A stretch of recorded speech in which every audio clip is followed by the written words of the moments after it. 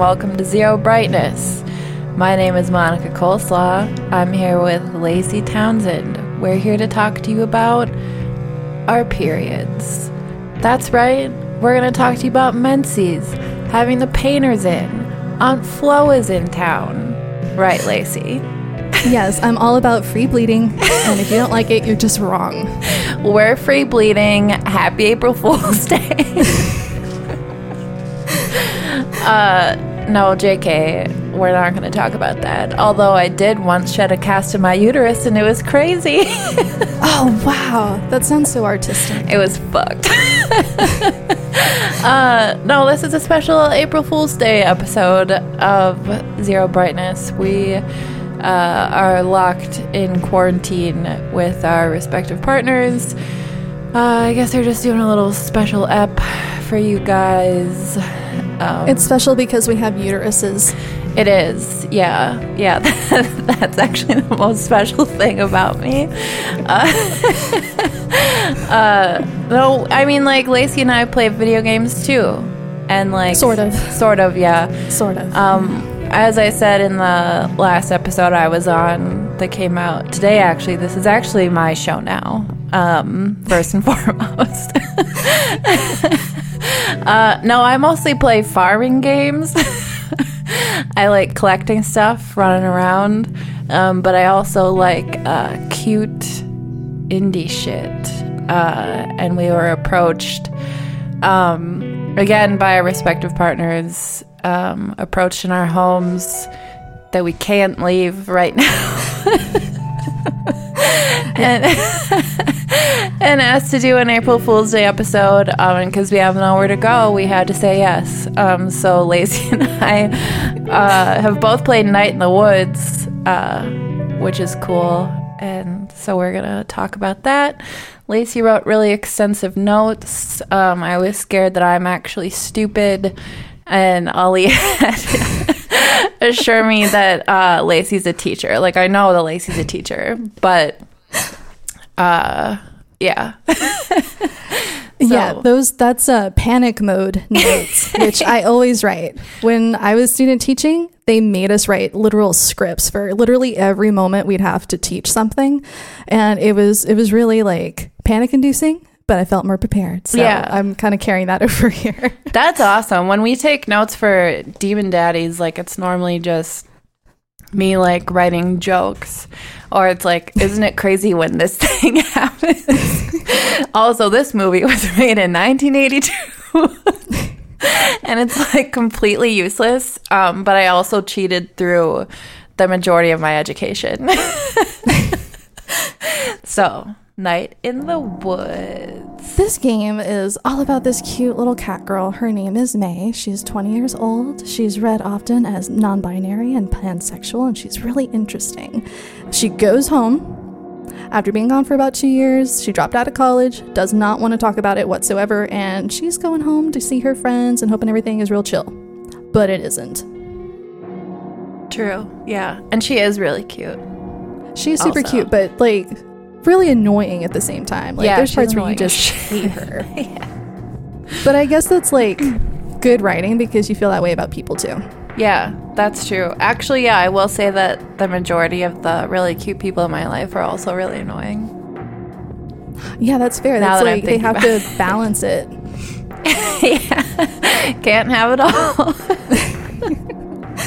It's a little wabi-sabi in your life. Exactly.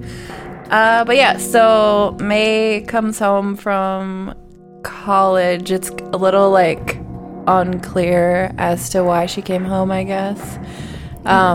She like really avoids any kind of details about it. She's just glad to be home, and is like, she almost has like those weird like PTSD eyes when somebody has to try to talk about it with her.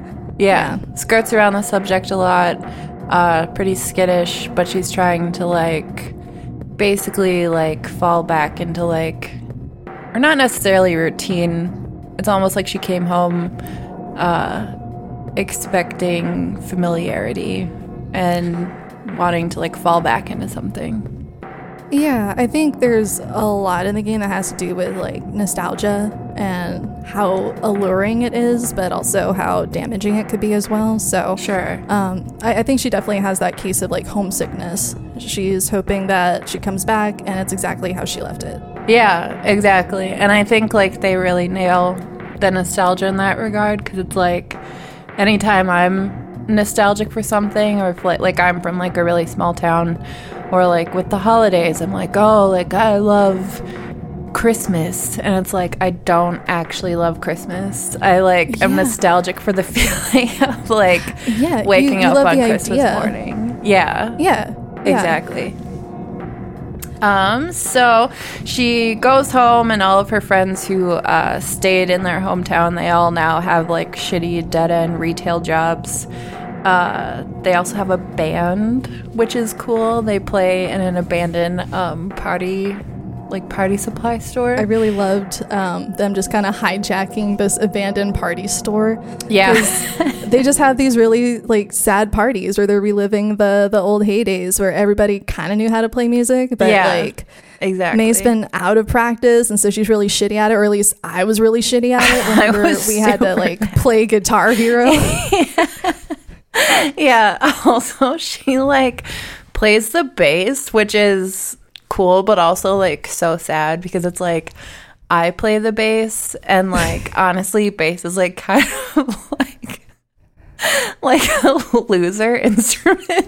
No, like bass should be like super respected, because I know jack shit about music, which is really ironic because I'm with James. Yeah, I just say it sounds great. I have no idea about the inner workings of it, but like bass players, they're supposed to kind of like keep the pace or like set the pace, so it helps like other people in the band, right?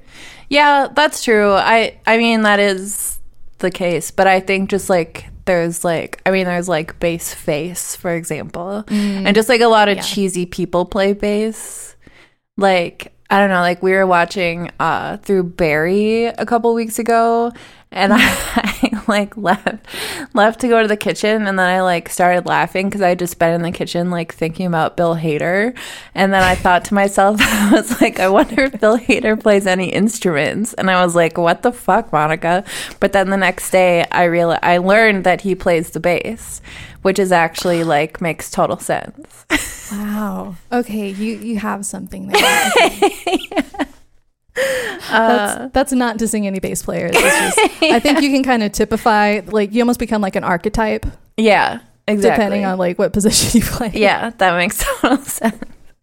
But yeah, so like May has this band with her friends who stayed in her hometown. There's three main ones that are really just prevalent within the story, that are kind of central to her inner group, that she kind of relies on for support throughout the game. Yeah. I'm trying to remember the first person you meet. Is it Greg? You meet Greg first? Yeah, Greg is the first person. Greg has kind of become like this big fan favorite just because of how, I guess, extroverted and over the top he is. He's friggin' adorable. He's so cute. Yeah. So a cute thing about him, he was actually inspired. He wears this little leather jacket. He's this big punk. He likes destroying shit at the job he works at. He leaves work all the time. He's just total punk. And he was inspired by this weird punk guy. He was super funny on like this one episode of like Judge Judy. Oh my and God. I found that clip of this guy just talking, and he's in a leather jacket. It looks exactly like Greg's. And he's just like spouting off all this shit. I'm like, oh my God, that's Greg. Oh my God, they got him. Cool. They got him so good. Yeah, so he's this super cute extrovert. Was he like a fox or a wolf? I think so. Yeah. He's a canine of some kind. Yeah. Because he's adorable. a cool dog. Yeah. Yeah. And we get to kind of reconnect with the town a little bit through him. We hear a little bit about, their friendship, and it goes pretty far back. And when those two get together, they're just absolute chaos machines. Yeah. Like it's destruction, and it should be really like sad, but they make it really cool. Like, I want to go break a plate or something now in my backyard after experiencing their exchanges. It's really cool. Yeah. And then I think after we meet Greg, he works at the Snack Falcon. It's just this little 7-Eleven type spot. Yeah. Yeah. And he's in a relationship with this really adorable bear named Angus, who works at a video store. Yeah, Angus was probably my favorite. Oh, he's so chill. He's like the only character or person in real life I've ever met that I loved who also wore a fedora. He's Great just point. so pure. I mean, oh my God. It just redeems everything I've ever known about, he does people who make wear the fedora work. He makes it work. And so they're like perfect yin and yang. He's like super chill, super quiet, calm. He's good with computers. He helps May get rid of like these pornography viruses that are on her laptop and boot up this cute game that they used to play when they were kids. This game has so many like games within a game that are like totally functional. It's pretty Very cool. true. Yeah. Yeah. And Greg and Angus are like fixing to move. You kind of like slowly pick up that they're trying to get out of the town, which makes you like root for them more, I feel. Yeah, absolutely. Like, who doesn't want to like finally like ride off into the sunset with their gay lover in a small shitty town? Yeah. Like, I am rooting for them 100%. Yeah, I would watch that spinoff, absolutely. Do you think they made Angus a bear because he's like in like the nomenclature, I guess? I for, like, hope gay so. culture? That's actually what I thought when I him. played it. I was like, oh, he's a bear again. Yeah, I never had that thought until just now. I was like, oh, he's a bear. Oh, what if he's a bear and a bear? Oh, yeah. That would be cool. B is also in the band, and she's May's like former best friend from when they were kids.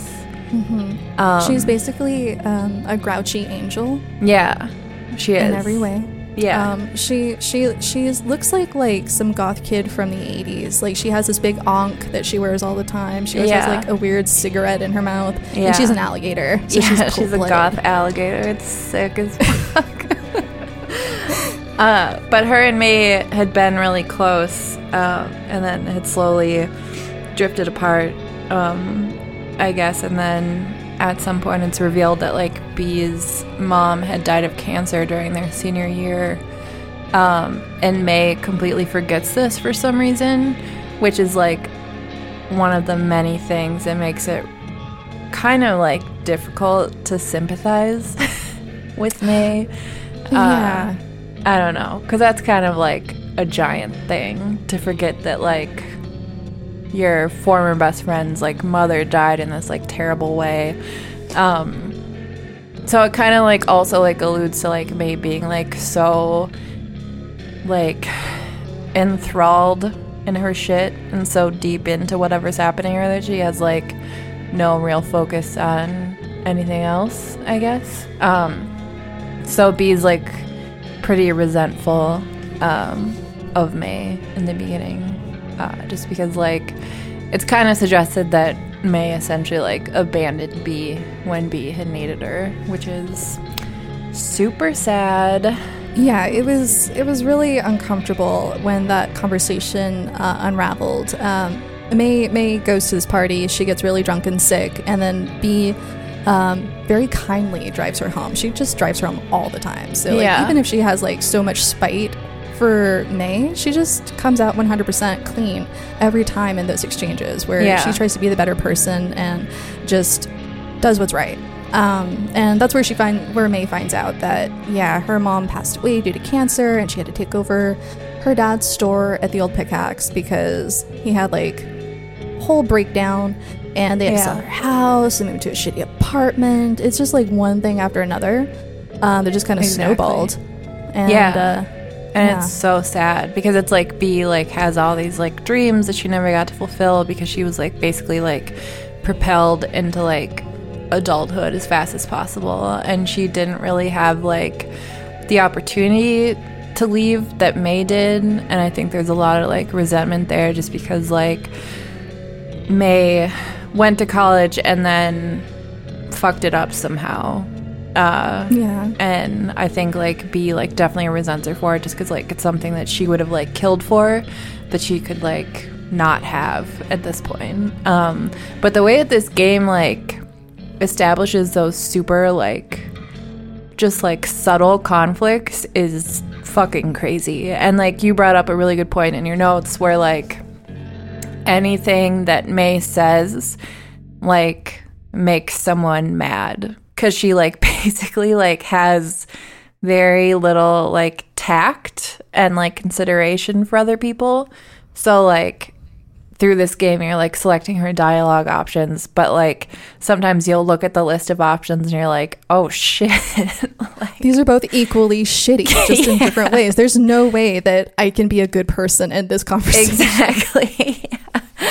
And you know, May's character reminds me a lot of my students. I teach high school, and one thing that we do is we started teaching on a weekly basis emotional intelligence, basically for kids. So it's like how to gain skills in terms of how to empathize with others, how to see yourself in a better light, and basically how to like deal with your shit in a really healthy way. Yeah. So a lot of what May experienced, or maybe something that she did or said just pissed somebody off, like none of that comes off as like she's intentionally trying to be a shithead. It's like she's not equipped with the tools she needs right now to not be a shit to other people. And I think like that is kind of like, I can't think of like a non-cheesy way to say this, but it's very like, if you can't like love yourself first, you can't love anyone else. Because she just like is in so much fucking turmoil that I think she like doesn't even like realize what she's doing half the time. And it's like, so she comes home and like some of the gameplay is her just like walking around her town, like talking to her neighbors. But even then it's like some questions are like super invasive because she's been like gone for 2 years. And it's just like, I don't know. It's super weird. I think like it took me like kind of a while to get through this, and I think it's because like so much of the interaction just like made like my fucking like skin crawl and just like made me super sad. And I like couldn't handle it. I think I felt that, but I reacted to it in a different way where I was just like completely fucking obsessed. Like I had to scour every single human animal thing in that neighborhood, and I wanted that uncomfort. Like they would start out in some like random exchanges. Like there's one moment where she's like talking to a random hiker. She doesn't even know this guy, and he like asks if the convenience store has granola bars or things that are like non-perishable, and then she just goes into this thing like, we're all gonna perish someday. But I think they carry granola bars. It's like like parts of the things that she hates most about her life, it just seeps into like totally mundane conversations. And you start to really get an idea like, oh, she's not just like skipping out on school because she like is a dumbass. Like there's something going on there, and it makes you want to like learn more about that issue. Exactly. That makes sense. That like her, what essentially like we learn is just like her like mental illness pretty much. It's just like seeping into like everyday conversation. And like while you figure out what's going on with her, I think at the beginning it's just kind of like, what the fuck are you doing? Like you're such like a bummer. And I think it like made me feel so nuts, because it's like, I don't know, it's like when you watch a movie and you're like, oh, that person like sucks for doing that, and then you're like, oh wait, I do that. Yes. So like what I found that I liked to criticize most about May, or things that I disliked most about May, or any of the other characters where I like, why the fuck did they do that? That's shitty. It's like, it's the things that I saw that I didn't really care for that I noticed that I do. And I'm like, oh shit, they're like reaching me in this very strange way that I don't usually feel from games. Exactly. It's just really interesting. It's super, I don't know, like it's just like very like well crafted, I guess. And like when it hits you like fucking hard. And in your notes you had mentioned that at E3 they like did this demo, and like near them there's a game with like people getting their like heads blown off with shotguns, and then like people are watching Night in the Woods, and they're like, wow, this is like really dark. I thought that was the funniest fucking thing. That's Scott Benson.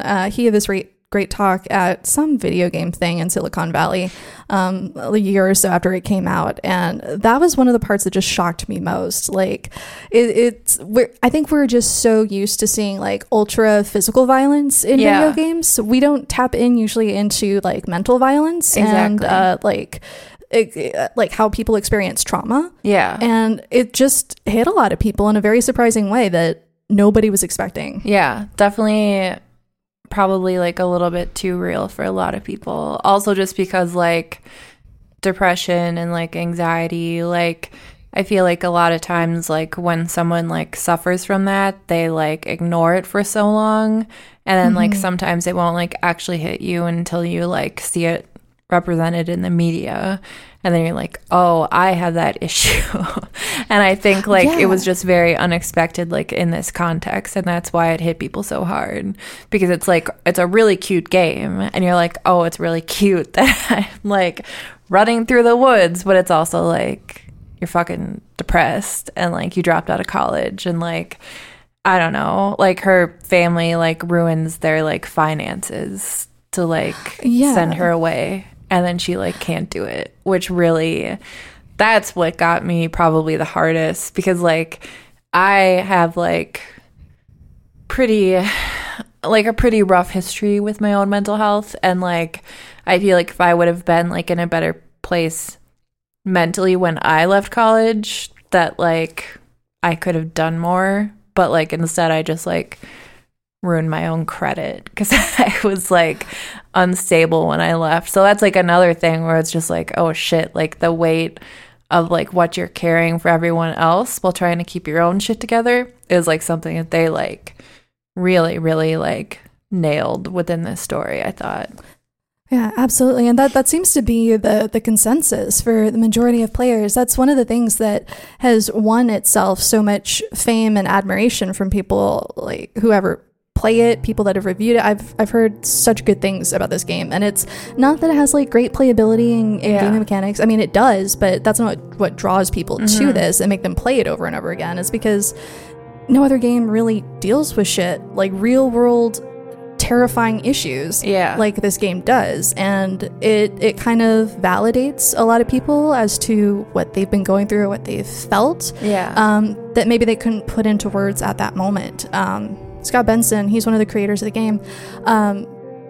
There's so many mentions of like him receiving fan mail or posts from his Twitter feed, or he'll just go in and like read like discussion forums like on Steam and stuff like that, and it's just so many people like connecting and sharing their stories about well, I kind of live with depression or anxiety, or I have bipolar disorder, or I have experienced dissociation, that they didn't realize that's what they were going through, and it was kind of a huge validating experience for them. In so many ways, it's a cathartic release for a lot of people when they play this game.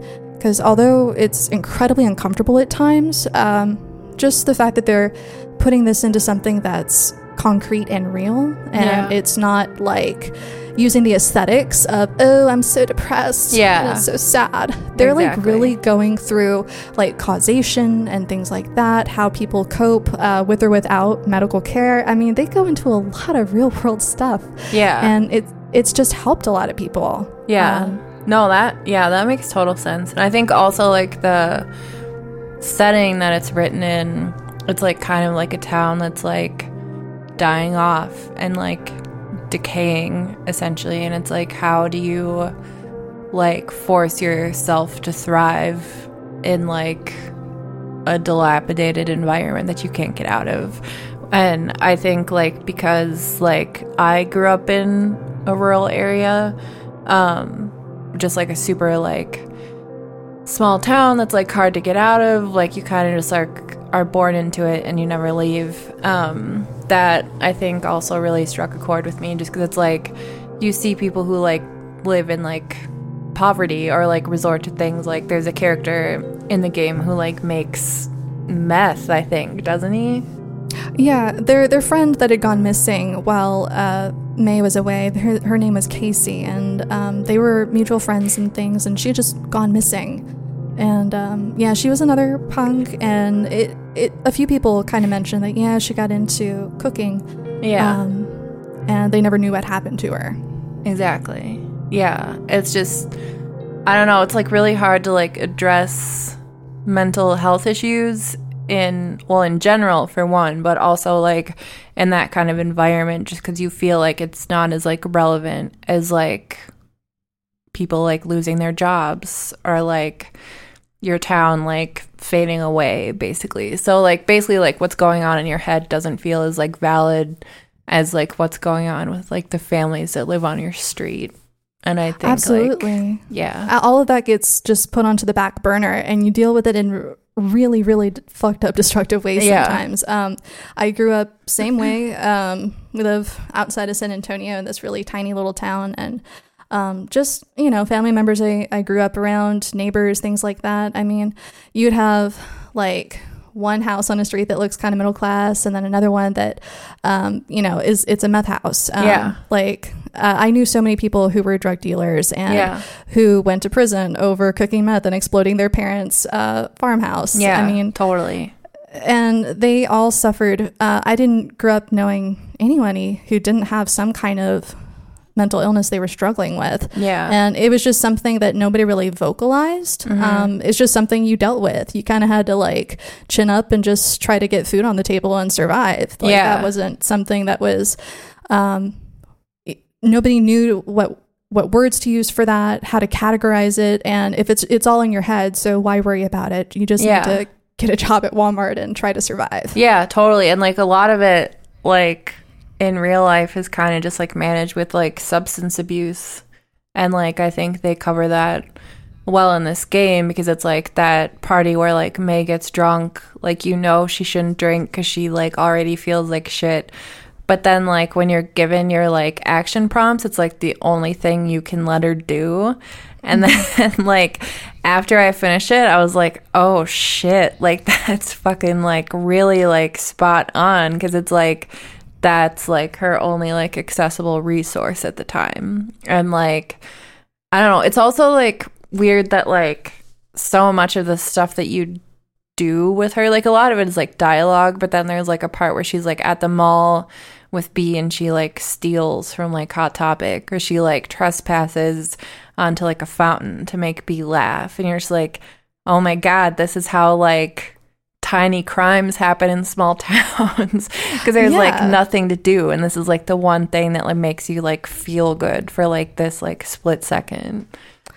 Absolutely. I like what you were saying about like so many people having these kind of coping mechanisms that typically end up with some kind of substance abuse. Like that's noted in several different characters, not just in the main, but in the supporting cast as well. I mean, you have Selmers, that also really adorable bear who does this goofy little poems on the sidewalk that you can have her read for you. And she got out of rehab for misusing painkillers. Yeah. And like her father, for instance, when we meet him, he's like this cutest little cat man. He's like old but super sweet. He's not like the grumpy dad or like the non-present dad. Like he's super supportive of her. He's very loving. Like every night he always wants to watch TV with her.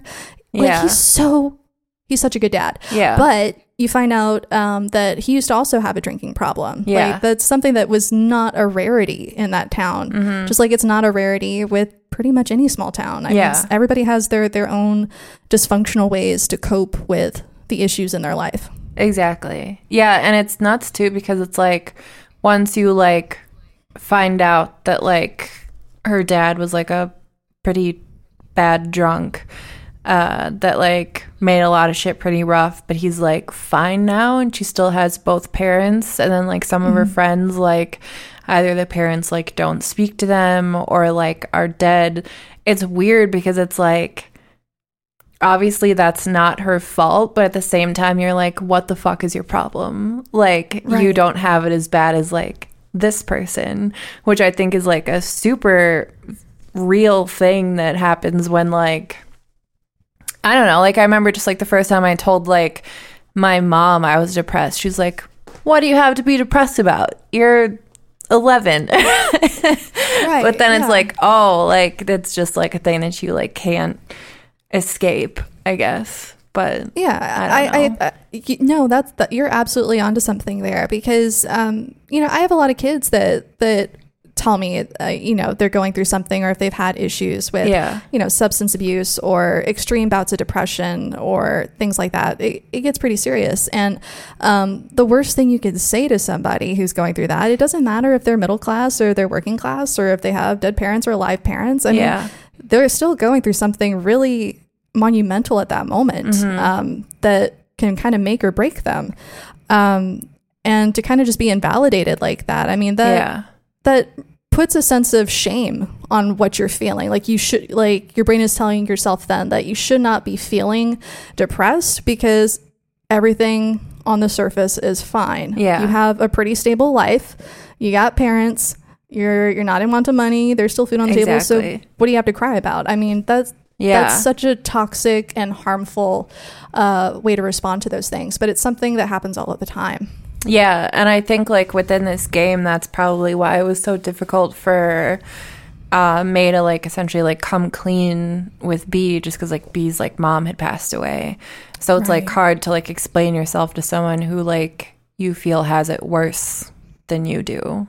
And I think like the like loneliness of this whole situation like is something that they did like beautifully, just like May like walking around and having these like little desperate conversations with like someone she's like trying to make like any sort of connection and she can't, is like so good.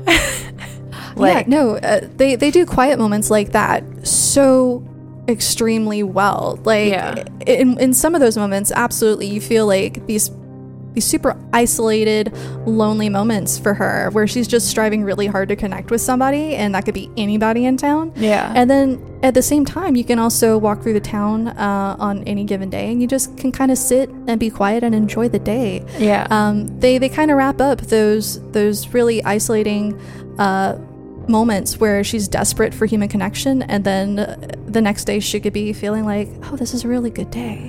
These leaves look so fucking good. And I think they kind of illustrate what it's like to have depression or anxiety in a really good way, because it's not always like you're in a pit of despair. And that's all. Like, you can find like little pockets where, wow, this is really nice right now in this moment. Like she like those little rats she finds. She like befriends those tiny rats in like an old parade float or something, and then like steals pretzels and like feeds them pretzels, and it's just like so cute. And then you're just like risking or I guess she's a cat, so if she were to fall she'd be fine, but she's like climbing up buildings to like go feed her like pet rats that nobody knows about, and it's just like, I don't know, it's just so nice. And also you brought up a really good point where like this game covers mental illness in a way that's like really rare, in the sense that it's not like demonized. Your examples were Outlast and Far Cry 3, two things that I'm probably too scared to play or maybe even watch, but it's just like, I don't know, like she's not the villain at any point. And then also like wavering sanity became used as like a mechanic of the game. Like I'm watching Ollie play Amnesia right now. Oh, yeah, that's that game that I mentioned. I have no idea what it's about, but they have, like, craziness levels or something. Yeah, exactly. And it's just, like, sometimes stuff gets, like, all, like, I don't know, like, blurry, and then you, like, hear, like, a weird noise. It's, like, I don't know, it's, like, kind of goofy, but, like, I don't know, it's just nice that it's, like, presented as a thing that's, like, very real and, like, not a detail used to like propel the story necessarily. Like, it's almost like it's its own character, I guess. Absolutely. And what I also love about it is like there's no resolution. She doesn't get cured of her mental illness. It's something that she lives with, but she's finding different ways to being open and honest about it, and like actually dealing with her monsters in healthier ways. since we're like on the topic of like mental illness and stuff, like I feel like we can kind of bleed into the politics of the game. And because this game is also incredibly political. It talks, about, workers' rights, anti-fascism. It talks about access to healthcare in small rural towns, and how that's so much wrapped into how these characters have grown up and think the way that they think and have these issues that have just kind of taken on a life of their own because they're not being resolved in meaningful ways. So like a little bit of backstory for May. She kind of has like this really bad nickname, especially with the younger people in town. She's called Killer, and it's because she had this weird incident that she doesn't like to talk about. It happened like in middle school, maybe it was early high school, where she just straight up beat the shit out of like some kid like at a baseball game or something. Yeah. And he got really hurt. And everybody kind of just like chalked it up to, oh, well, May has anger issues. And so they sent her to their quote unquote therapist, who is like a general physician who also does dentistry. Yeah. But he's also taken on mental health and therapy, as well as like a whole slew of other things, just because it's a small shitty town. Yeah. And he's like probably the only doctor of any kind. Yeah. Within like an hour or so of that place. Probably. And so like she goes to this therapist, and literally he tells her to just try to suppress her feelings of anger. And here is a journal that you may write your thoughts down in. And so like what seems like a really cute part of the game in the beginning is that, as you kind of make progress through the town and you have all these fun little experiences, May like writes and draws these amazing little drawings in her journal, and it's super hilarious. It's super cute. But then you come to find out why she has that is because, that's the only tool she's been given to cope with this very serious issue that she has. And so that's about the extent of the help that she gets from anybody. So I feel like that's a big reason as to why she's so hesitant to kind of be open with her loved ones about what she was experiencing in high school and especially in college and why she's there now. Mm-hmm. No, yeah, totally. And like, I think like once she gets home, just because she like went to college, which was like a thing that like not everyone could do, I think that also makes her more hesitant in like trying to like find real care, just because it's like I've said already that like she had this huge opportunity and she like fucked it up. So I think like also like in that kind of like environment, like it's almost like embarrassing to like bring it up at all. Just you like, because you just feel like a total failure any way you put it. And you just feel like you're going to get a lot of scorn from those people, even more than what you do now. Yeah. So, I mean, I totally empathize with her, like, hesitance in terms of just being open and honest about her mental health issues. And I feel like that's such a common thing. Like, so many of the people that I care about, I was very, very late in the game to have them actually admit to me that they were going through shit. Yeah. And I thought, wow, we're really, really close. We're like best friends. Why didn't you tell me any of this about what you were feeling? And it's always that feeling of guilt and shame. Yeah. That just makes people not want to share. Exactly. Yeah. And like, I think like all the other like political aspects of this game, because like there's people that are like trying to like unionize, for example, because there's like factories in town and stuff. And I think like, I don't know, it's just like mental health just feels like such like a back burner issue when there's like more things tied to survival happening around you. And it's like really sad. And like, I guess when I finished this game, I was like, oh, that sucked. But I think it's just because like I grew up in this kind of town and like playing it just made me feel like bad. And then after I thought about it, I was like, oh, this was great. But like right after I finished it, I was like, that was horrible. And I think it's just because it's like so many people have like grown up like that, I guess. And it's just like, I mean, they just really fucking nail it. And like also a thing that they cover is like just like older people in the communities being like super nuts. Like in the game, the elders are like presented as like a cult that like kills, like the person they kill that we know of is like Casey, who was like cooking meth, and it's like to preserve like what they think is like the ideal of their community. Yeah, there's this whole spiel about like making Possum Springs great again. Like, yeah. I definitely feel like if they didn't have the hoods, they would have MAGA hats on. I mean, it's very transparent about the type of people that they're talking about when they've created these characters with this mindset. Yeah. It definitely plays into like a generational thing in terms of how do we cope with this multi-layered issue that's plaguing our town, our health, the kids going away, and leaving the town, the mines shutting down, and people being forced to work in low-paying dead-end jobs, people losing houses, all of that stuff. The older generation, they're kind of hanging on to that idea of what Possum Springs used to be, and they're willing to sacrifice the young and vulnerable to do that. Yeah, totally. That's, I don't know, when I was reading through these notes today, it like made me think of like in the county where my hometown is right now, like nobody's like obeying like any of the like social distancing guidelines or like any of that shit, and it's like a super conservative area, and they're just kind of like, oh, like you can't tell me what to do, like I've lived here forever.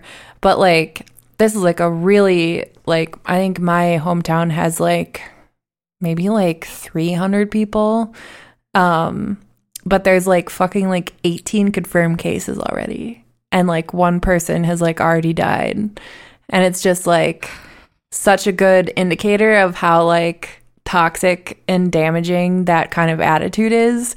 And like, I don't know, just like the way that like this cult in the game like wants to like basically like eradicate what they believe to be the issue instead of like addressing the issue directly is like very accurate, I guess.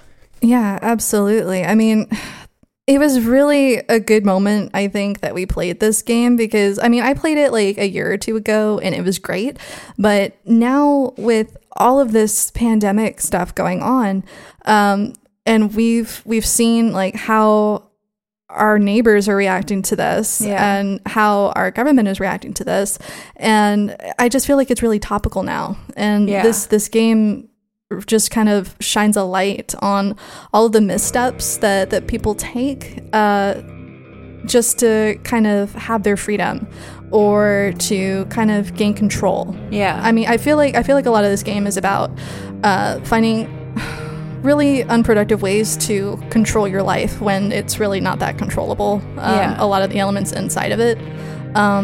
Like, I'm trying to find in my notes. It was like just this past week, like, we live in Texas, and we have our Lieutenant Governor Dan Patrick, and President Trump like echoed a lot of the thoughts that he put into this tweet he sent like last week, where it's like, we can't let the cure be worse than the problem itself.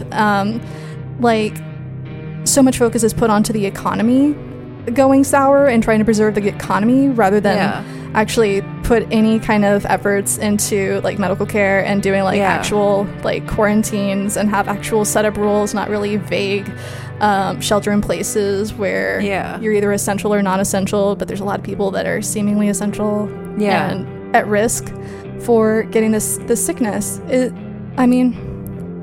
This game is like all towns. This game is literally like all towns, like how people are reacting to this. Yeah, exactly. Because like I talked to my mom this weekend, and like her boyfriend works at this factory that makes like farm equipment, and then there's a Toro factory down there as well. They just make like snow blowers and like lawnmowers and stuff, and like both of those factories are declared essential because they technically make agriculture equipment. But it's like, because of how things are going, nobody's gonna need like a fucking like combine right now, and like nobody's gonna need like a snowblower, but like they're still building them, and they still have these people packed into these factories just because it's like they don't want to lose the money, but they don't care about losing the people, which is crazy. And also the people can't afford to like disagree. Thank you for listening to Zero Brightness. If you'd like to support us directly, you can go to patreon.com/zerobrightness. You can also find and interact with us on Facebook, Instagram, and Discord. All the relevant links are at zerobrightness.com. We'll see you out there.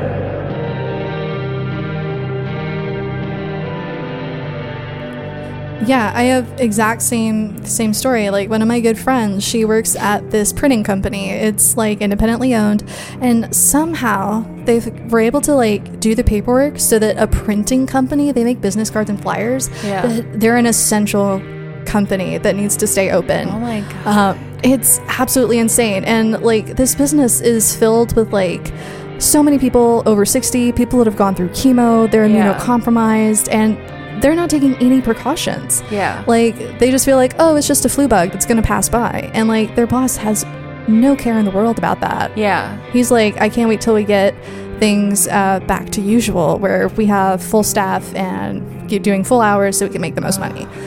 Like, it's insane that people have to kind of choose in a lot of cases to either continue working an awful job that doesn't care about them, just so they can like have food and basic necessities, versus quitting and being without all of those in a pandemic situation. It's absolutely insane. My little sister works at like a rehab facility for like sex offenders in recovery, and like she moved out of security, and now she just kind of like manages like a production line that the guys in the rehab program work on, and like they're still making her come to work, and she said that there's people like her coworkers are like coming into work with coughs, but they're not being sent home because they don't have fevers, but like the patients themselves aren't coming to work, but they're still making my sister go. And like, she's considered critical because she technically works in healthcare, and I'm like so fucking stressed because she just sits there, and then she like runs the risk of like getting sick by one of her fucking coworkers who's just like partying every night and like not obeying anything, but she also like can't afford to like not go because she can't afford to like lose her job. And it's so fucking crazy, and it's so stressful, and it's just like, ugh. Or like, my mom like builds like cables for medical equipment, so like they're considered critical because like they're building stuff that like gets turned into like ventilators and like heart machines and like that kind of shit. So it's like she has to go, but then like the people who work at her factory think it's like all just being like overblown, so they're not really following anything anyway, and it's just like, it's just infuriating and mindless. And the fact that so many of these people, because of the way that our society is structured, we have so many people that should have retired long ago that are still forced to work. They're a big part of our workforce. Exactly. And they're the most at risk for this. We have so many people like in their 60s and 70s who have really, really crappy immune systems. And for somebody like a major member of our government, like for Texas, Dan Patrick said, those of us who are 70 plus will take care of ourselves, but don't sacrifice the country. Yeah. Like, it's sad that when he says country, he means the economy. Yeah. And he's totally cool with letting our parents and grandparents just die to sacrifice. That's so, it's nauseating. It really, but yeah, it's a lot like the cult from the town of Possum Springs. Exactly. So yeah, we live with a lot of cult members. They just don't have to wear hoods. Yeah, exactly. No, yeah, that feels very accurate because it's the last few weeks have just been a lot, just a lot. Yeah, there's a lot of uncertainty there. I've been making a lot of home phone calls to my students' parents, and we have to do weekly check-ins to make sure they have food and supplies and see if they're doing okay. And it's just emotionally exhausting when you just actually get to communicate with these parents, and you just realize how vulnerable so many of us are. Like I had a parent just in tears because she didn't know what she was going to do about food. She has 5 kids, and her partner that was like taking care of them left. Oh my God. And so she has nothing to kind of fall back on. And so those are always really tough phone calls. But those are important phone calls. It kind of just sheds light on the issues, and our district has done such a great job of reaching out and making sure that our kids and parents and families are provided for to the best of our abilities. So I mean, some people do great in a crisis. They respond well in a crisis. And I'm really glad that, you know, my school district does that. Yeah, no, that is good. But then, like, at the same time, it's like the people who are like more well off are like the people like stockpiling like WIC foods. You know? That's insane. Which is insane. Like so fucked. Yeah, like I just saw a post because so many people that are like middle class, upper class that have never had to deal with being on food stamps or having any kind of food instability issues, like they don't even realize, like, try not to go grocery shopping and hoard your shit on like the first of the month, because that's when people get like their shit recharged so they can actually go get groceries. And I know so many of like my neighbors that are just on fumes right now because they're waiting for, you know, the first of the month so they can actually go get groceries. Exactly. Like, it's just ignorance. Like, I know people think of themselves first and they don't realize like all the other multitudes of strife that other people go through. It's nothing that they've ever experienced. It's nothing that they, you know, you learn about in school, learning about food stamps and EBT and things like that. So it's just lots of lack of information, so therefore lack of empathy. Yeah, totally. And I think that's why like this whole element of like the elders being this cult feels so relevant now, because it's like now there are people who are like willing to just like chuck people who they could very easily help. Like they could have helped Casey like not have to sell meth instead of killing her, you know? Right. And it's like you can like help feed a family instead of like, you know, like fucking like taking their food. Like it's just I don't know, it's just crazy. Now that we've been talking about this, it makes me think about Bruce. He is this really adorable cat man who is living outside of the church. That Pastor K kind of sends meals to and talks to and tries to care for. The whole thing with Pastor K at the church is she's trying to convince like the town hall or something, or the city council, to let Bruce live in the church, and they're like, no, we need people to have a good idea about this town, and not that it's filled with like homeless people and all, some bullshit excuse. And like towards the end of the story, May talks with him and he's like, I'm gonna leave, I'm gonna go back home. But like you never see him go back home. And so like I know that the cult has been like praying and sacrificing like the undesirables, basically. There's like a caste system. So they definitely took Casey. Like, I always had like this bad feeling that something might have happened to Bruce and it might have been the cult. Yeah. But I try not to think about that because he's such a cute character. Like, I love his design a lot. Exactly. It almost kind of seems like he maybe lives out there just because it's like they can't like get to him there at that point because he's like so close to like the outskirts of town. Right. But yeah, like the whole cult aspect was like a little bit foggy for me at points because I couldn't tell if like they were real or if like their presence was just May wanting something like bigger to happen, just because I think that's like another feeling they were able to capture really well, is just like the feeling of like living in a small town that feels like a dead end and just like wanting something like big. Like when she like found that arm, like she finds like a dismembered arm, and like I was like, is that real? Like, do you just like want to be on like a murder mystery right now, and like that's what's happening? But then it turned out there actually was a cult. So yeah. So I like the direction that you're leading into, because that's another part of the writing that I enjoy. I think once you get towards like the end of the story where you get all of this crazy like supernatural stuff going on, there's always like people that are kind of split. Was it real, the supernatural stuff? Was it all just something in her mind? And I really appreciate the fact that the writers just kind of left it ambivalent. Like they didn't want to kind of push you in one direction or the other. It's kind of up to you to decide what happened. But yeah, there's a lot of supernatural stuff that, I mean, it's stuff that's presented as supernatural. I'll say that. Yeah, for sure. So, like, she has these really wild dreams at certain points in the story. I think there's like 4 dreams that she has that seem vaguely prophetic, just because she's walking through like this torn up town that doesn't really make it much architectural sense. And she kind of climbs on shit, and she has to kind of like awaken these 4 musicians that are in this band. And then at the very end, there's always like some weird gigantic crazy animal with glowing eyes that pops up. And they never seem nice. They're not nice. That's for sure. They're not nice animals. They're spooky. So I mean, everybody kind of has like those weird fever dreams sometimes.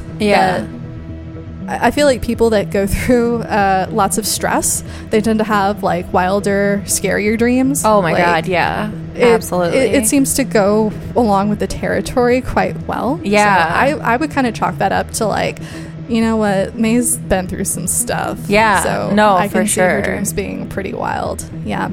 But, you know, let's see, there's some other stuff though. Like she keeps seeing this figure. It's always in the shadows, and it's always like in really suspicious situations. Like at their Harfest, is that what they call it? It's like their fall festival. Yeah, so somebody gets kidnapped, and she sees like this, she calls it a ghost, just kind of carry them off. But it is just a cult member. It's a member of the town that's in a cult, that's in a cloak that has been stealing people. But she's so sure it's a ghost. She's so sure it's a ghost. And so she kind of like loops her friends into like doing ghost hunts around the town. So you get to like hang out with B, and you go to the library to do some research about different ghost sightings in the town. And I'm one of those people, like, if I'm met with a lot of text in a story, I'm going to read every single article that I can.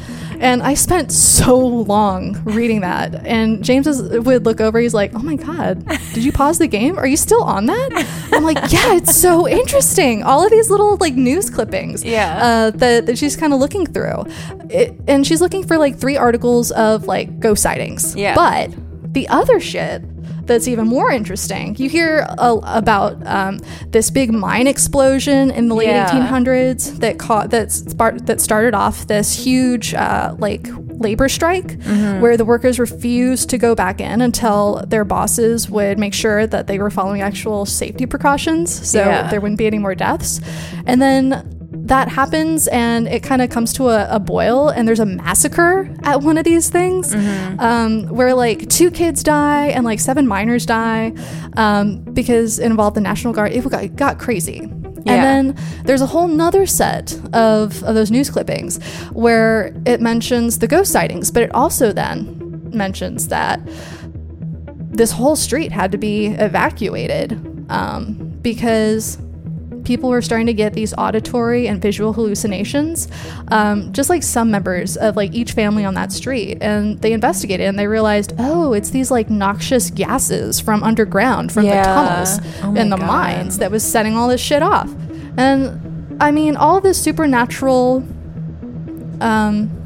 people always want to chalk things up to the supernatural because it's the more fun thing to believe, I think. Because you don't want to believe that, you know, your town is just really shitty and your government doesn't care about you. And so you're like, oh, it's ghosts. But yeah, I feel like the fact that already had a precedence in the town of these gases and these fumes affecting people in ways where, you know, they would have like these waking dreams, and it could get really dangerous because they could walk off and fall into like a hole or something and not return. I feel like that might be a lot of what May might be experiencing. No, yeah, absolutely. And I feel like you had mentioned that like a lot of this like also kind of like toes the line, or like maybe like, I don't know, dips into the waters of cosmic horror also. And I think like the desolation that results because of these incidents is like something that relates directly to cosmic horror, as well as like the line being blurred between like what happening is supernatural and what is just like neglect.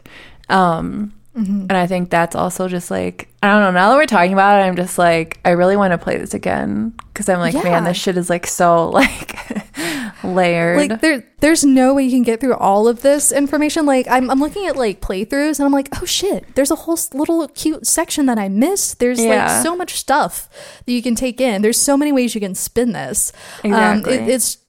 It's a fabric that has so many layers. Like there's so many threads that just weave into each other.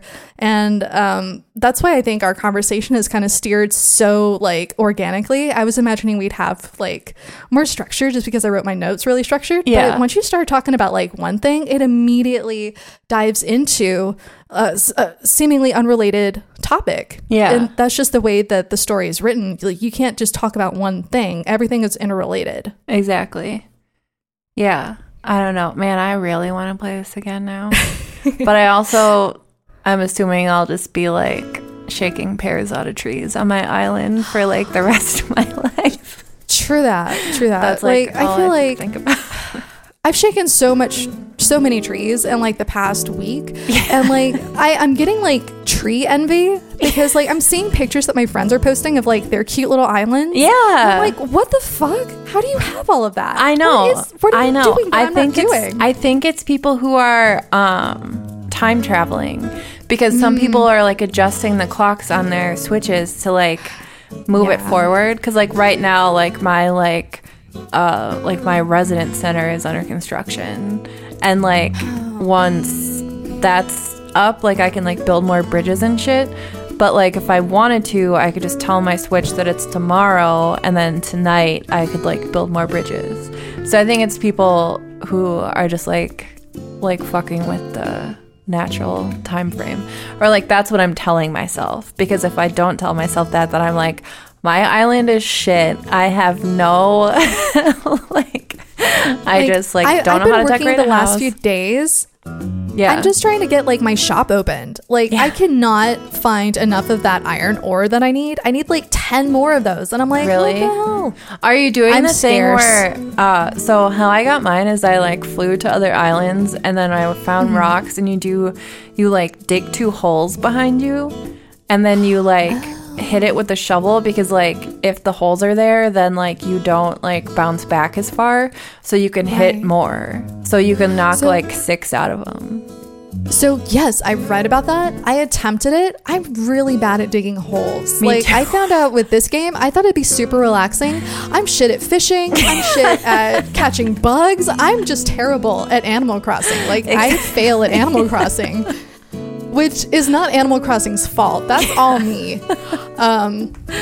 No, that's fair. Yeah, I was playing I'm like in the middle of Kentucky Route Zero right now, and then like Animal Crossing came out like the day after I started playing it, and I just like haven't touched it at all. Yeah, because I was like, oh, hold on, like because again, like I love this like farming shit, and I just like collecting branches is like what I want to do. Yeah, you know, I mean, we were just talking about not helpful coping mechanisms. Animal Crossing is one of those for me, because I'll feel during the day like, oh no, I'm getting really sad, I'm worried about one of my kids, I'm gonna go pick up some sticks real quick in Animal Crossing, and it makes it better for a few minutes. Exactly. On my like lunch break, because like I'm still working, and like my staff got laid off, so like I'm working very hard right now from home, and like I feel like grateful to still have my job, but also I'm like really like mentally suffering. And like during my lunch break, I'm like, okay, I'm gonna like play Animal Crossing for 30 minutes, and I like set my timer, and then like I go back to work, and an hour later I'm like, wow, why do I want to fucking vomit? It's because I don't eat on my lunch break anymore. Yeah. And then I just drink like 4 cups of coffee, and then I'm like dehydrated and like ugh. But yeah, I don't know. But yeah, Kentucky Route Zero was actually on your list of like things that had inspired this. I'm in the middle of that, and that also is like really good at like hitting the like rural feeling of like desolation and like feeling desperate, which I like.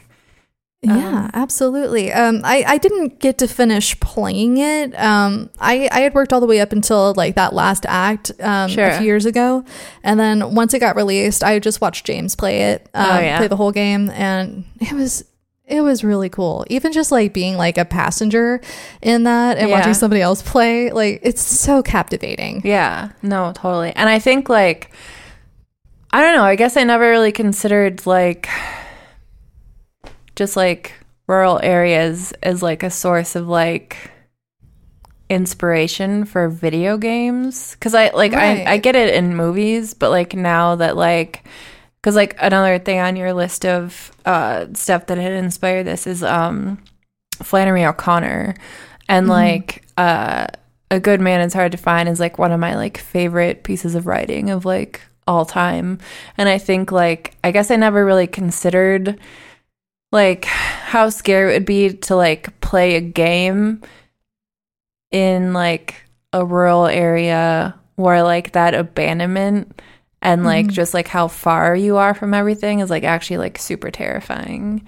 And I think like just like the feeling of like no one being able to like hear you scream is like something that's super scary, because like I feel like Night in the Woods is like not, obviously it's like not like super scary because it's like really cute and it's like almost like a different kind of like horror. It's like existential horror. It's more like inside the mind, and like our society corrupting itself and killing itself. But I really feel you on that. I think it's that, what is that Rust Belt Gothic, that's like this sort of subgenre that kind of captures what it feels like to be like in those small dwindling towns that are kind of just speckled across America in that way. And you're totally right. It's definitely like an untapped sort of source of inspiration, because I feel like people making video games before this, they're like,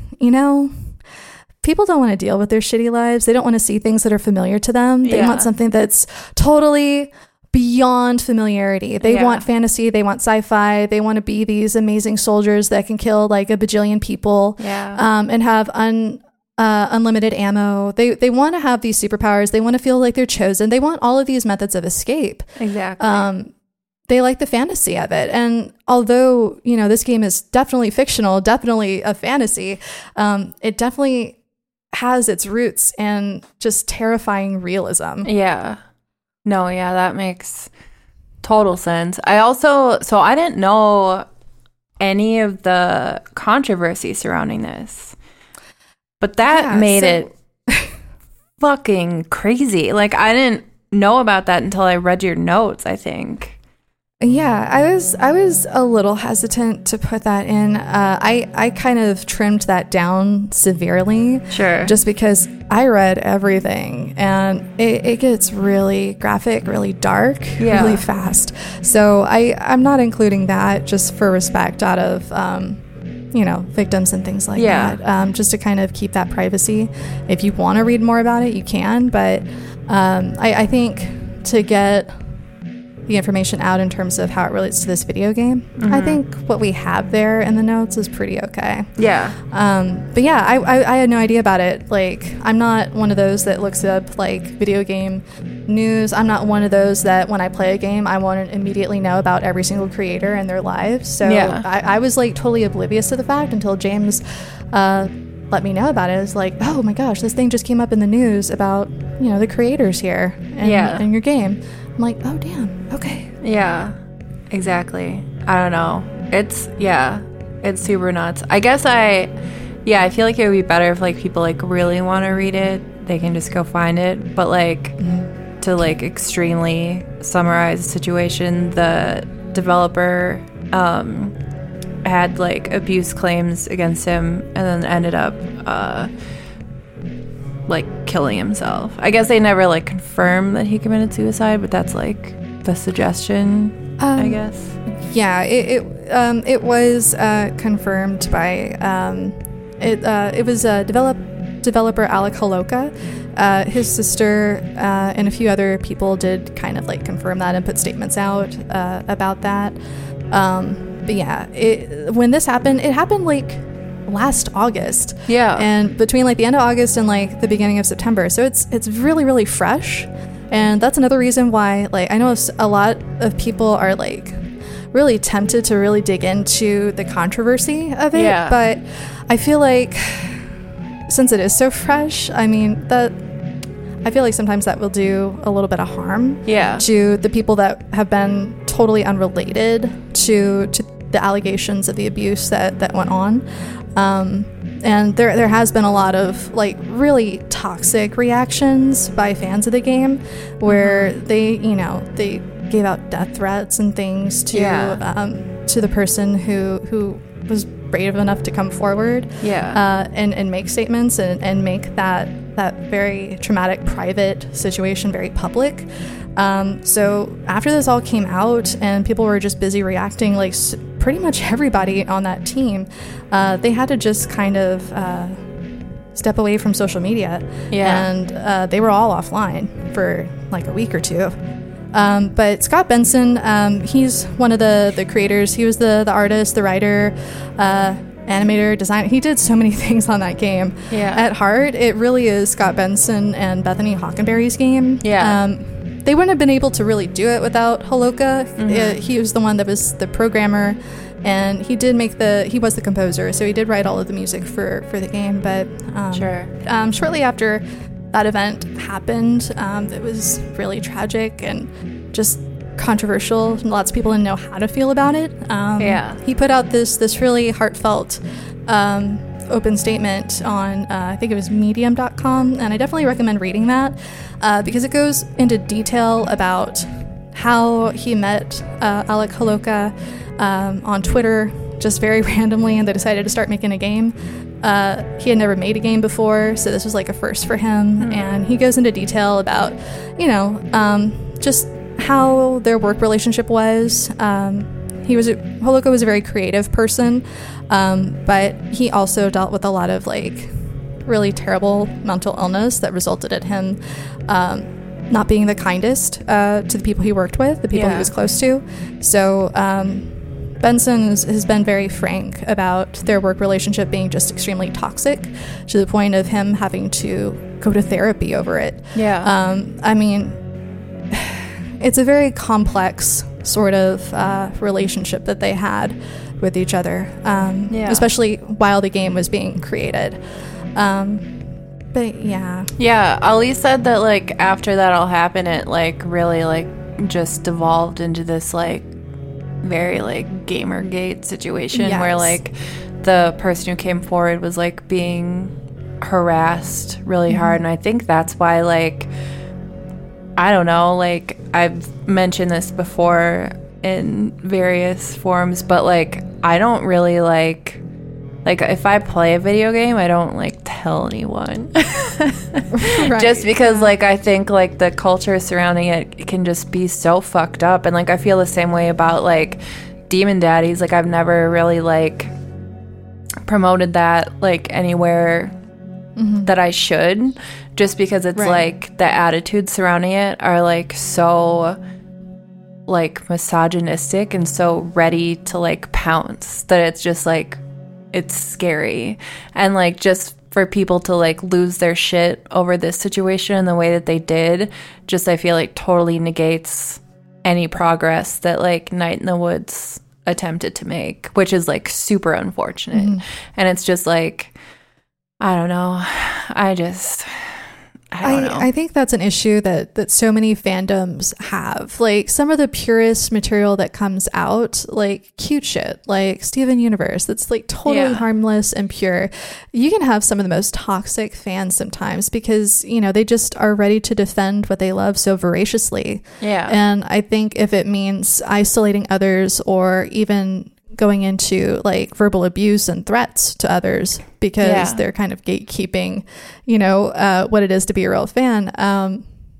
It's a problem that has just kind of spread far and wide in terms of not just the gaming world. This is pretty much any type of media, you know. It's same with comic books, things like that. Totally. Even like, so I'm like a really huge Garth Brooks fan, like Yes, to the point yes. where I like have a Garth Brooks tattoo. And like recently he played in Detroit and he wore a Deion Sanders jersey, and his fans like lost their fucking minds because they thought it was like Bernie Sanders, and they were like, this is bullshit, keep your politics out of your music. But like Oh my in God. like 1991, like Garth Brooks released a record that had like the song on it called We Shall Be Free, and it's like basically applies to everything that's happening now. He's also like always been like an advocate for like gay rights, and it's like people just like having like such selective hearing when it comes to this stuff, and just like I don't know, it's it's you crazy. can extend that to any facet of life that brings somebody some form of joy.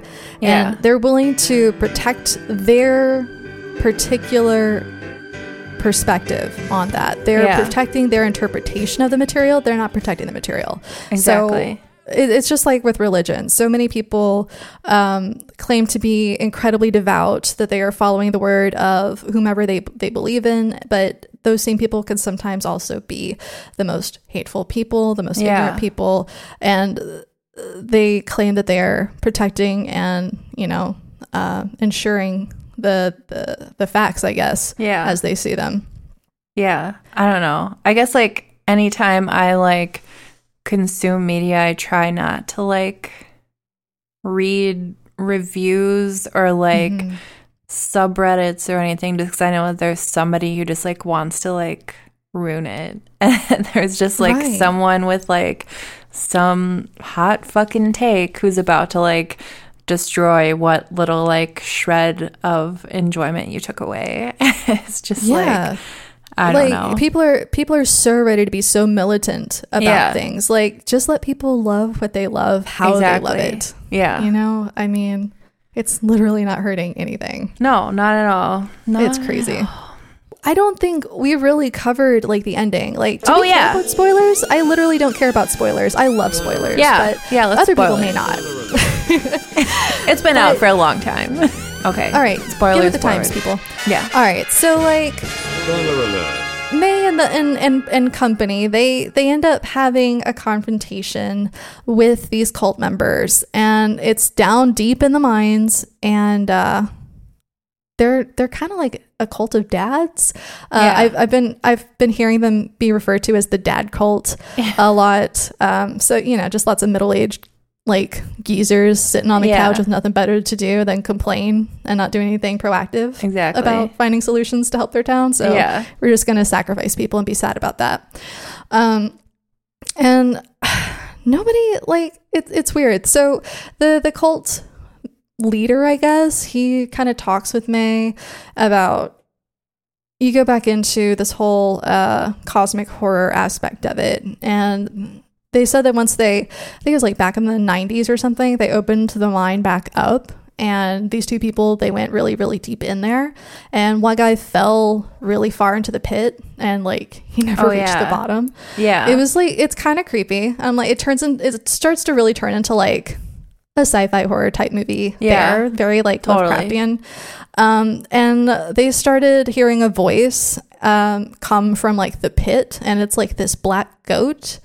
And they start feeding people to this pit beneath their town. Yeah. And they said that for a while, like right after they would like sacrifice somebody, like some young punk that was making trouble or some homeless person, that for a while the town would improve, and people would be Yeah. healthy for a while, and then every few months they'd have to sacrifice somebody, blah blah blah.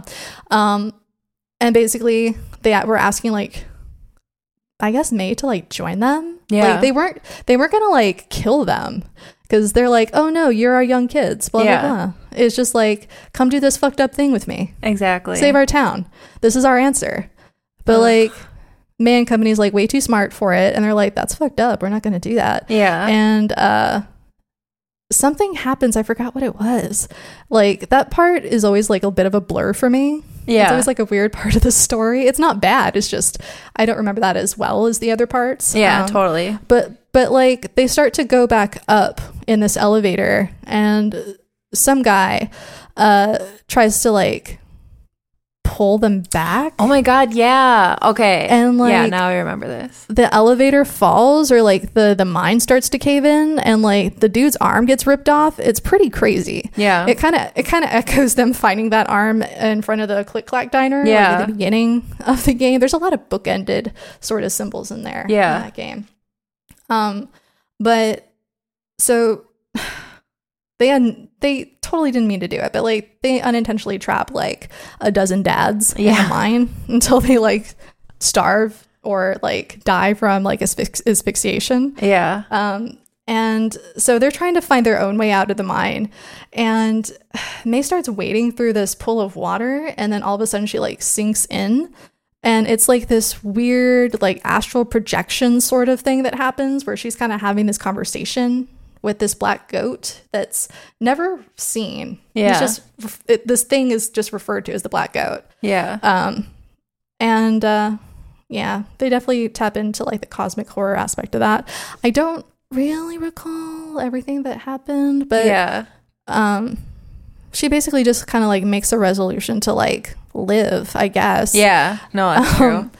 And they end up escaping the mine through like this hole in one of their friends' backyards, as it turns out. Like, they have this little bird friend. His name is Germ Warfare. Oh, yeah.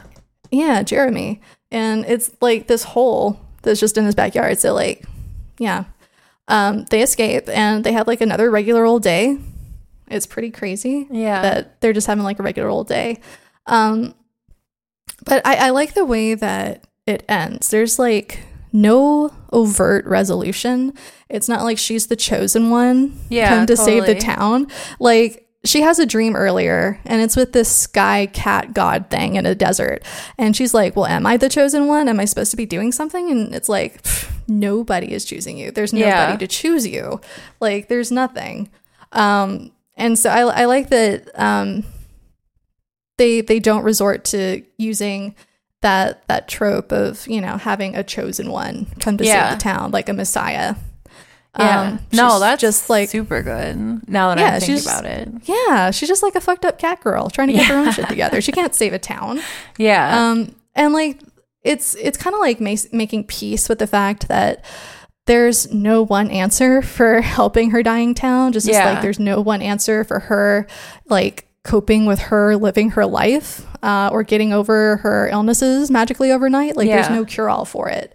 You just got to kind of take it a day at a time. Yeah. And they like heavily hint that, you know, like nothing lasts forever. So that town is probably definitely going to just die at some point. Yeah. And like now I'm wondering if like, I don't know, because we just watched Ready or Not. Have you seen that? I've not.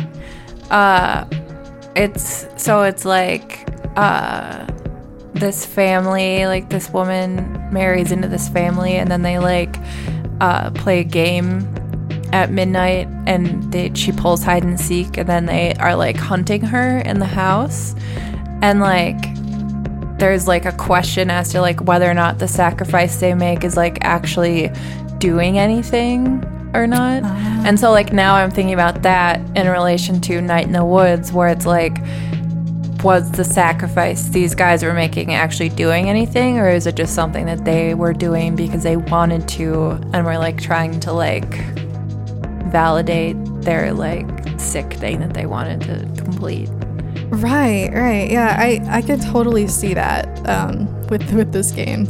And we didn't linger on it too much, but I did want to say that like in addition to the writing, just the amount of research that these people did, it was mostly like Bethany Hockenberry. She did most of the research and a lot of writing to make sure they got this setting and the tone of Possum Springs down right. Yeah. Both Hockenberry and Benson are natives of Pennsylvania, and that's like literally their life that they kind of grew up with. So like they would took at one point Holoka like on a visit to kind of see all of the different buildings and little small towns that they were inspired by.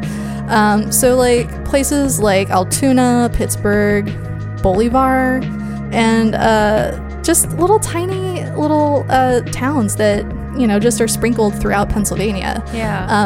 I love that they don't shit on the town. You know? They don't project it as like, oh, it's a terrible dying town, it's just all terrible all of the time.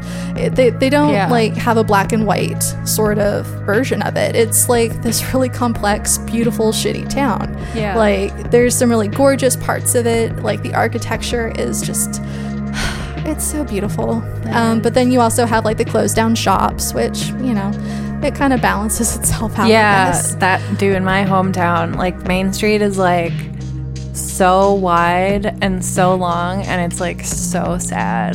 There's like, I think like just a theater now that one of the churches in town owns, so they like they screened like The Shack for like 2 months. Wow. They only show like God approved stuff, and like there's like a quilt shop, and like just like all the like shuttered businesses in Night in the Woods were like super, I don't know, hit very close to home, and just like the people working in the stuff that's open are like all miserable. But I don't know. I also see that Centralia, Pennsylvania was on a list here. Yes. Never heard of it. Yep. Just kidding. Centralia is like, oh my god, like that's been on my list for so long of places I would love to visit. Oh my god. There should be like a Zero Brightness meetup there. Yes, that would be so great. Let's all fall in the pit together. I'm gonna sacrifice someone. Make s'mores. I mean, I love the kind of like really quiet, like horrific aspects of like those inspirations, like in Centralia. That's like major inspiration for Silent Hill. And I only know that because I never played any Silent Hill games, but like Silent Hill the movie came out when I was 16. And oh my god, everybody at my high school fucking loved that movie. Oh my god, like, yes. It was like an idealized icon. Yeah, man, that movie is so good. We like went to Cheapo once because we really wanted to buy a copy. Like we were like super horny to watch this movie because we were like, oh, isn't Silent Hill just like the best movie? And we like walked into Cheapo, and it was literally like in a new releases rack, like face out, and I was like, that's so scary. Yeah, like when that movie came out, like it was back when you could pay a little bit extra at the DVDs at Walmart, and you get like this extra disc that had all of the special features. Oh yeah. I would like watch the special features on that movie for so long. I was like a meditative state because back then I wanted to be a filmmaker. I wanted to study movies and like write movies and shit like that. And I was just so impressed with the way that they were able to bring all of those horrific monsters and just bring the whole tone to life. Like the story itself I thought was kind of shitty, but you know, it's whatever. It's a video game movie. But oh my god, the effects, the monsters, oh my god. Yeah, oh my god, that's watching those was so fun. I never really like see them anymore, but like when I was a kid, like I remember on my 4th birthday, I watched Nightmare on Elm Street on HBO with my mom. And then like right after it, she made me watch the like behind the scenes so I would know it wasn't real. And like, I think that's why, that's a huge part of the reason why like I ended up like going to film school. Cause I was like, oh, this is like so crazy. Like I can like make these monsters. But then, I mean, I ended up only making like kids movies. And like what? What, you made kids movies? That's so I like great. I made like maybe like 2 or 3 kids movies in college. I need to like find the hard drive I have them on, but I like made one where like these 2 little girls are like, they're like sick or something, and they just like decide they want to be astronauts, so they like make their own space program in their house with their dad. And then at the end they're like watching TV, and it was like right around when like the space program like decided they wouldn't have astronauts anymore, and then at the end they decided they want to be robots because like NASA's like, we're gonna send robots instead. Oh my god, that's fantastic. Super fun. I was really upset. I like minored in film studies, and I went to an okay college, but like they had like a film appreciation program. Like there wasn't an actual class you could take to do what I wanted to do, which was to learn how to do the prosthetics and like the like special effects makeup. Totally. So I just wrote some really damn good essays on movies. Hell yeah. And and I did special effects for like some local crappy short films here in town. So aliens and zombies and shit. Yeah. It was fun. Oh my God, prosthetic makeup would be such a good like quarantine activity. Yes. I just got rid of all my fake blood too. Shit. I brought it to the school. Damn it. Okay. Man. Oh, okay. So like I'm like jumping around like crazy. I'm just like scanning like I'm on crack like through my notes, and I'm realizing all the shit that I wanted to talk about and I didn't. What? Like one of the things that I thought was so cool, this is from like an art historical aspect. Oh, sure.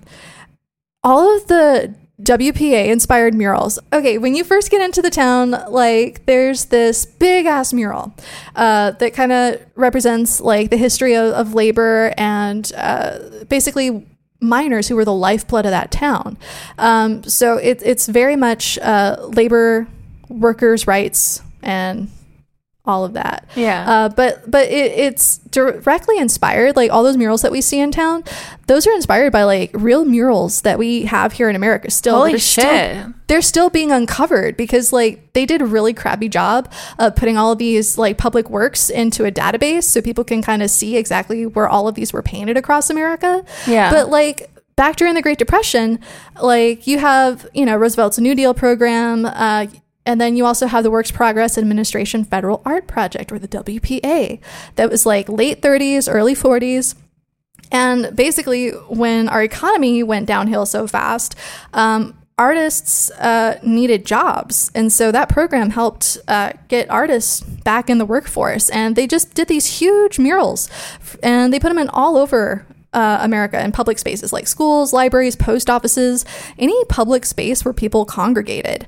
So that division, the Federal Art Project, that particular division of the WPA, it made over 5,000 jobs at a time where unemployment was close to 25%. That's this was crazy. Like the first time in American history where you have official like government patronage for art. Yeah.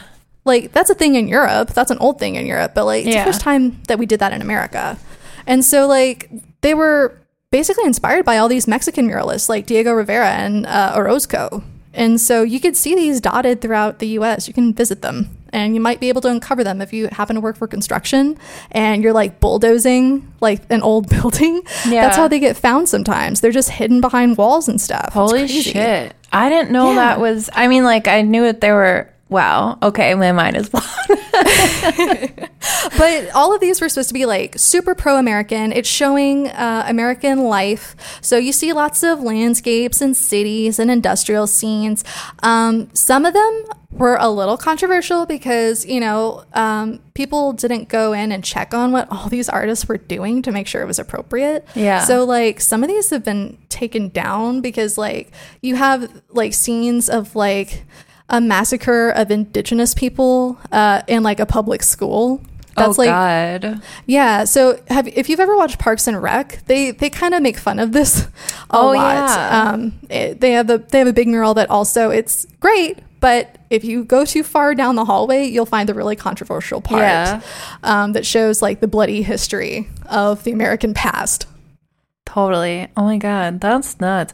I guess I realized like as I was playing it, there was like, because there's like when you go down, is it like the subway or something where the pretzel person was? They had like that underground like trolley system that was abandoned, and then in its stead you have like this waterway with like one single pierogi stand, and it's where like a bunch of punks just kind of congregate. Yeah.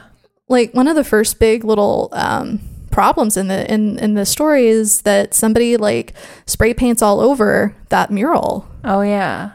And trying to get to the bottom of it. Yeah. That was like one of the first things that I was like, that looks a lot like some of the murals that I cover in class. Let me research this a little. That's crazy. But yeah, I just love that their inspiration for this game and creating a world that feels real, like they put genuine heart into this. Yeah. Like it's not like a generic town. It is their town, the home that they grew up with. And so in a way, they're filled with a little bit of nostalgia. It reminds the creators a lot of like people that they knew, of them, the creators themselves, and everything that went along with growing up in a small town like that. Yeah. Man, dude, that's wild. Yeah. I've learned so much tonight.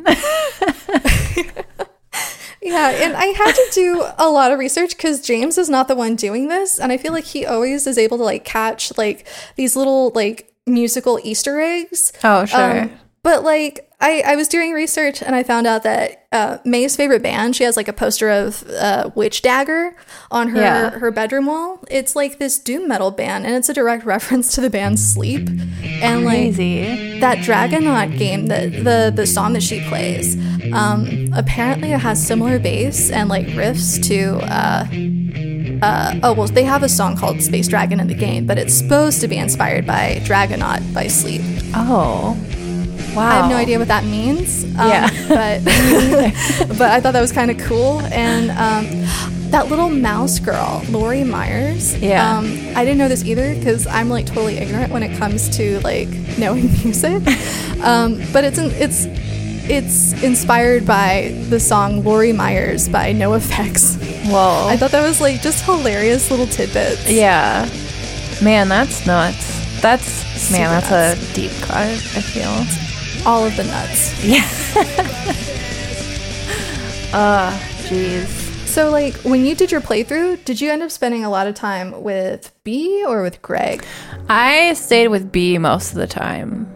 Yeah, me too this time around. The first time, a few years ago when I played it for the first time, I definitely just naturally, instinctually wanted to play more with Greg because he seemed super fun and rad. I thought we'd get into some wild adventures, which we did. We destroyed a bunch of shit. We did lots of crimes. Oh, yeah? And it was fantastic. But I feel like this time around, since I hung out more with B, there's a lot more maturity and depth that happens. Sure. I feel like they grow from each other quite a bit, whereas when you hang out with Greg, I mean, you get closer, you get to reconnect as best buds, but like, I don't feel like they're super great for each other. Like they're just enabling bad behavior. No, totally. They're super like mutual bad influences. Yeah, they definitely got some like Peter Pan's syndrome going on. Like they want to just be cute, rascally kids forever. For sure. Yeah, I think I hung out with Greg like and that's once. Cute, but not helpful. Yeah, it's not helpful at all, and it like sucks because like Angus is so likable. And like he's trying to get Greg to like get his shit together so they can move, and then like I felt like an asshole anytime I was like, Greg, let's hang out, and then they just like, I don't know, like fucking like break bottles or something, and then like I was like, okay, I can't do this. So I spent the majority of my time with B. Yeah, I think it's really important to do multiple plays of this game so you can see, you get a lot more character development on all sides. You get to see what the characters think about one another a lot better. I know when you play with Greg, like he just goes on and on and on about how much he loves Angus, and it's super sweet, and you can tell like the strength of their relationship. But when you hang out with B, she's like, oh yeah, they're not gonna last once they move, and they're not the only gay guys in town, and Angus realizes he could do much better. He's gonna move on. That's just like B's input. So you get to just like hanging out with regular people. You get to see like perspectives of like all sides of these complex relationships, and I think that's really cool. Totally. Yes. Next time I want to hang out more with B's, not B's, but May's mom, Candy. She's like a receptionist or an administrator at the church, and she's just super sweet. And the reason why I want to hang out with her is because in each of the playthroughs you just have this catastrophic sort of argument with her mom, and it's just it's one of those things that you can't make a good decision in it. It's just like May reacting and not thinking about what she's saying, and it just gets really heated, and you have to patch things up. But apparently if you are able to like strengthen your bond with the mom, you have like your own cute little scene where they're walking in a field together and talking and stuff, and I got that. You got that? Yeah, I think they go to like somewhere where like the parents met or something. Like they go like way out of to like the edge of town. Oh, that is nice. I hope you get that too. Also, like I'm excited to replay this just because it's like I haven't really like I haven't seen anyone in like almost like, I don't know, like 2.5 weeks. And so it'll just be nice to have any kind of conversation. Yeah, for sure. Like, even if it's with a computer, I don't care. I mean, I'm totally cool with artificial intelligence, like having faux conversations. I love that illusion. It keeps me going. And I'm totally comfortable with robots talking to me. Yeah, no, absolutely. This game, it's so much about free will. So like so many of the characters in that game, when May returns to town, they've all had to make really tough choices, really tough decisions that ended up being what they had to do to survive. And it ended up being not the ideal in terms of them being able to live out a goal or a dream. So May's parents, they had to put so much money into sending her to school, and there's a lot of instability on whether they're going to be able to keep the house. There's the hard truths about just having to work a really crappy dead-end job to keep your family afloat.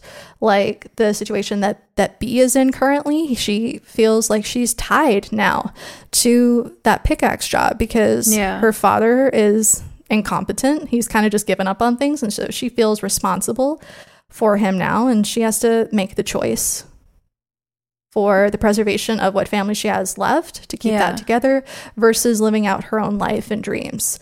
So a lot of those choices end up in this idea of sacrifice. And for so long in the game, May just doesn't really understand that. She's like, well, why? You always have a choice. You can always go and live out your dreams. And I think that was like the high point of the argument that she has with B, because B just is like, you're such a child. How do you still think that I have a choice in any of this? Yeah. Like, this is my life now.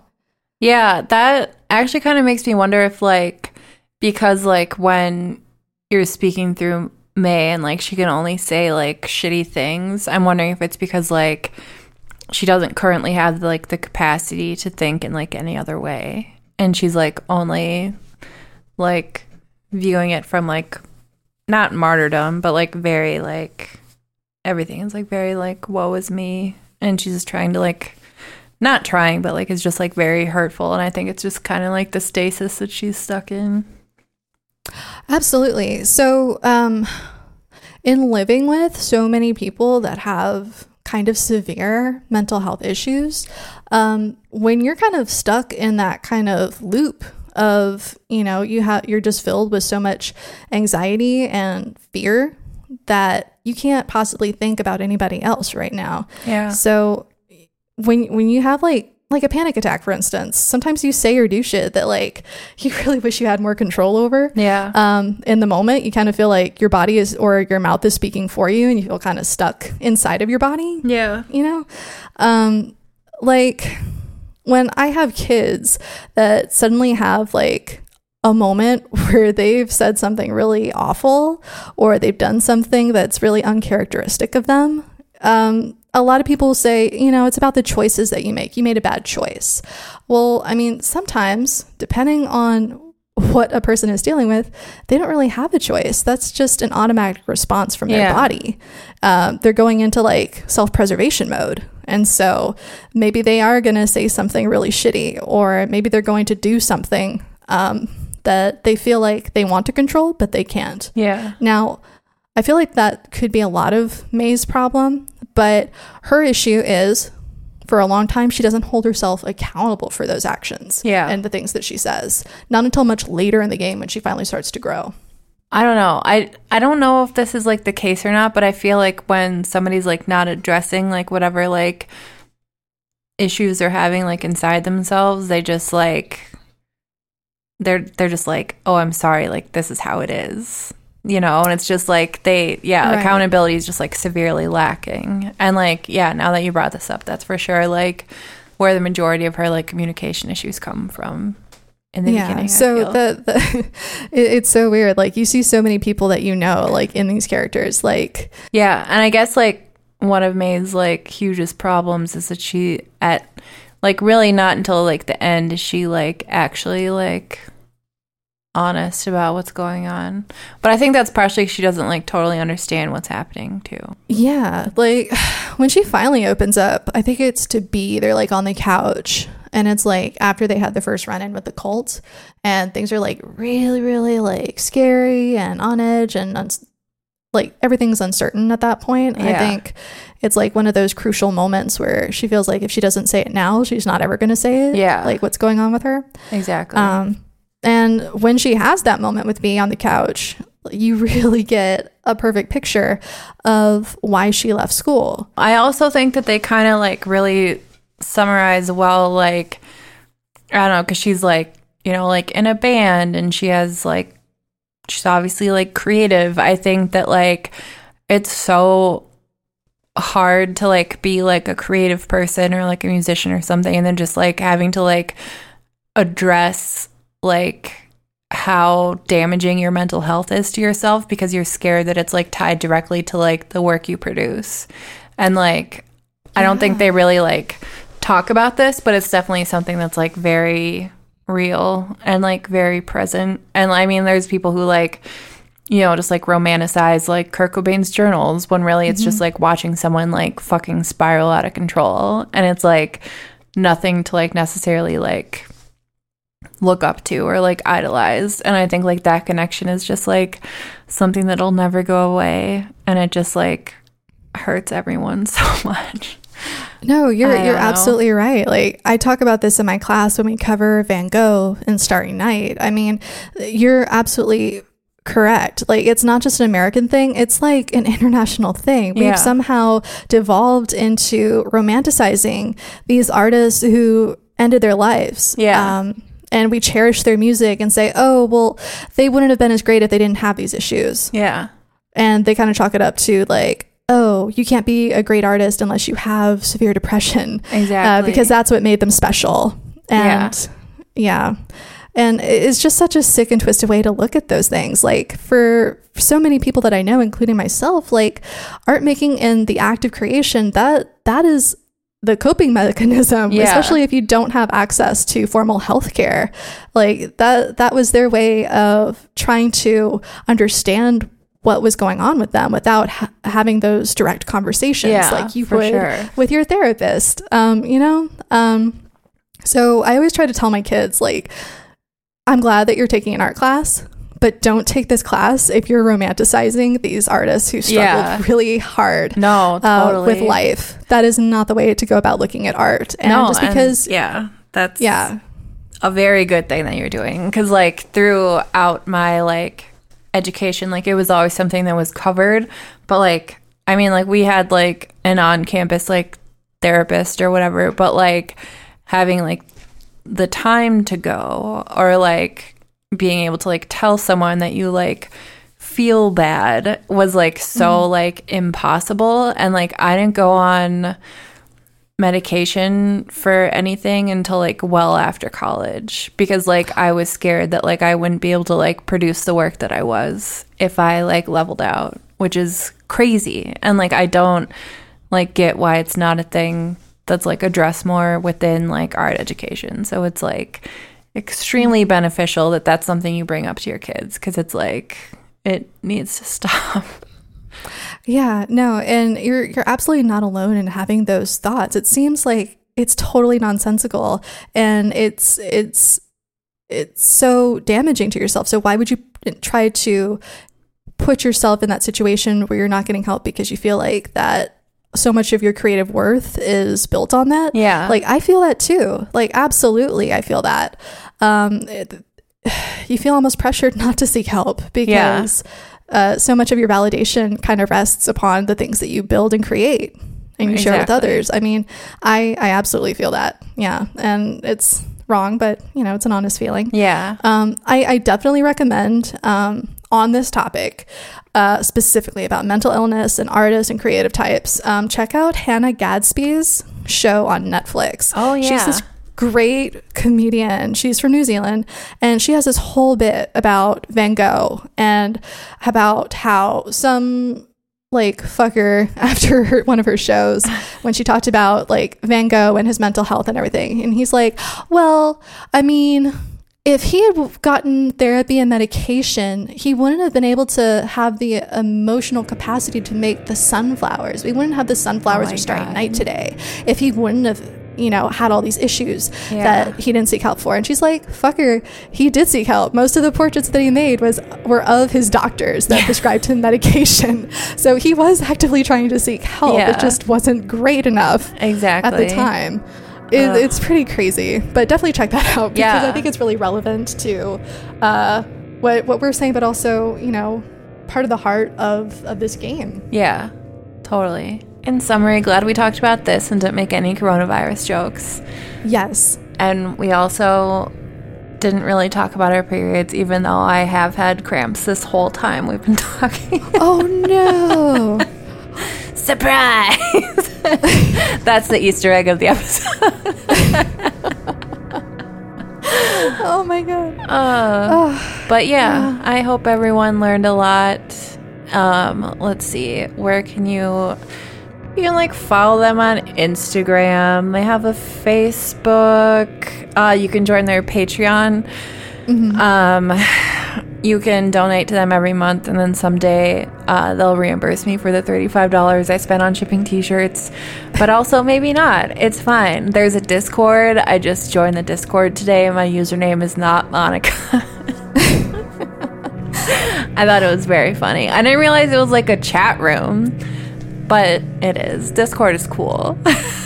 Yeah, I borrow his laptop so many times because mine died, and I'll just get almost all of the time. I'll hear these little dings, and it's notifications on the Discord, and I'll just pop in just to see what people are talking about, and I'm like, damn, this is a great club. I want to be a part of this. This is so cute and hilarious. Yeah, I know. I'm always like, who the fuck are you texting all the time? And then now I know it's Discord, and I love it. It's very endearing. They have a very cute little club going on.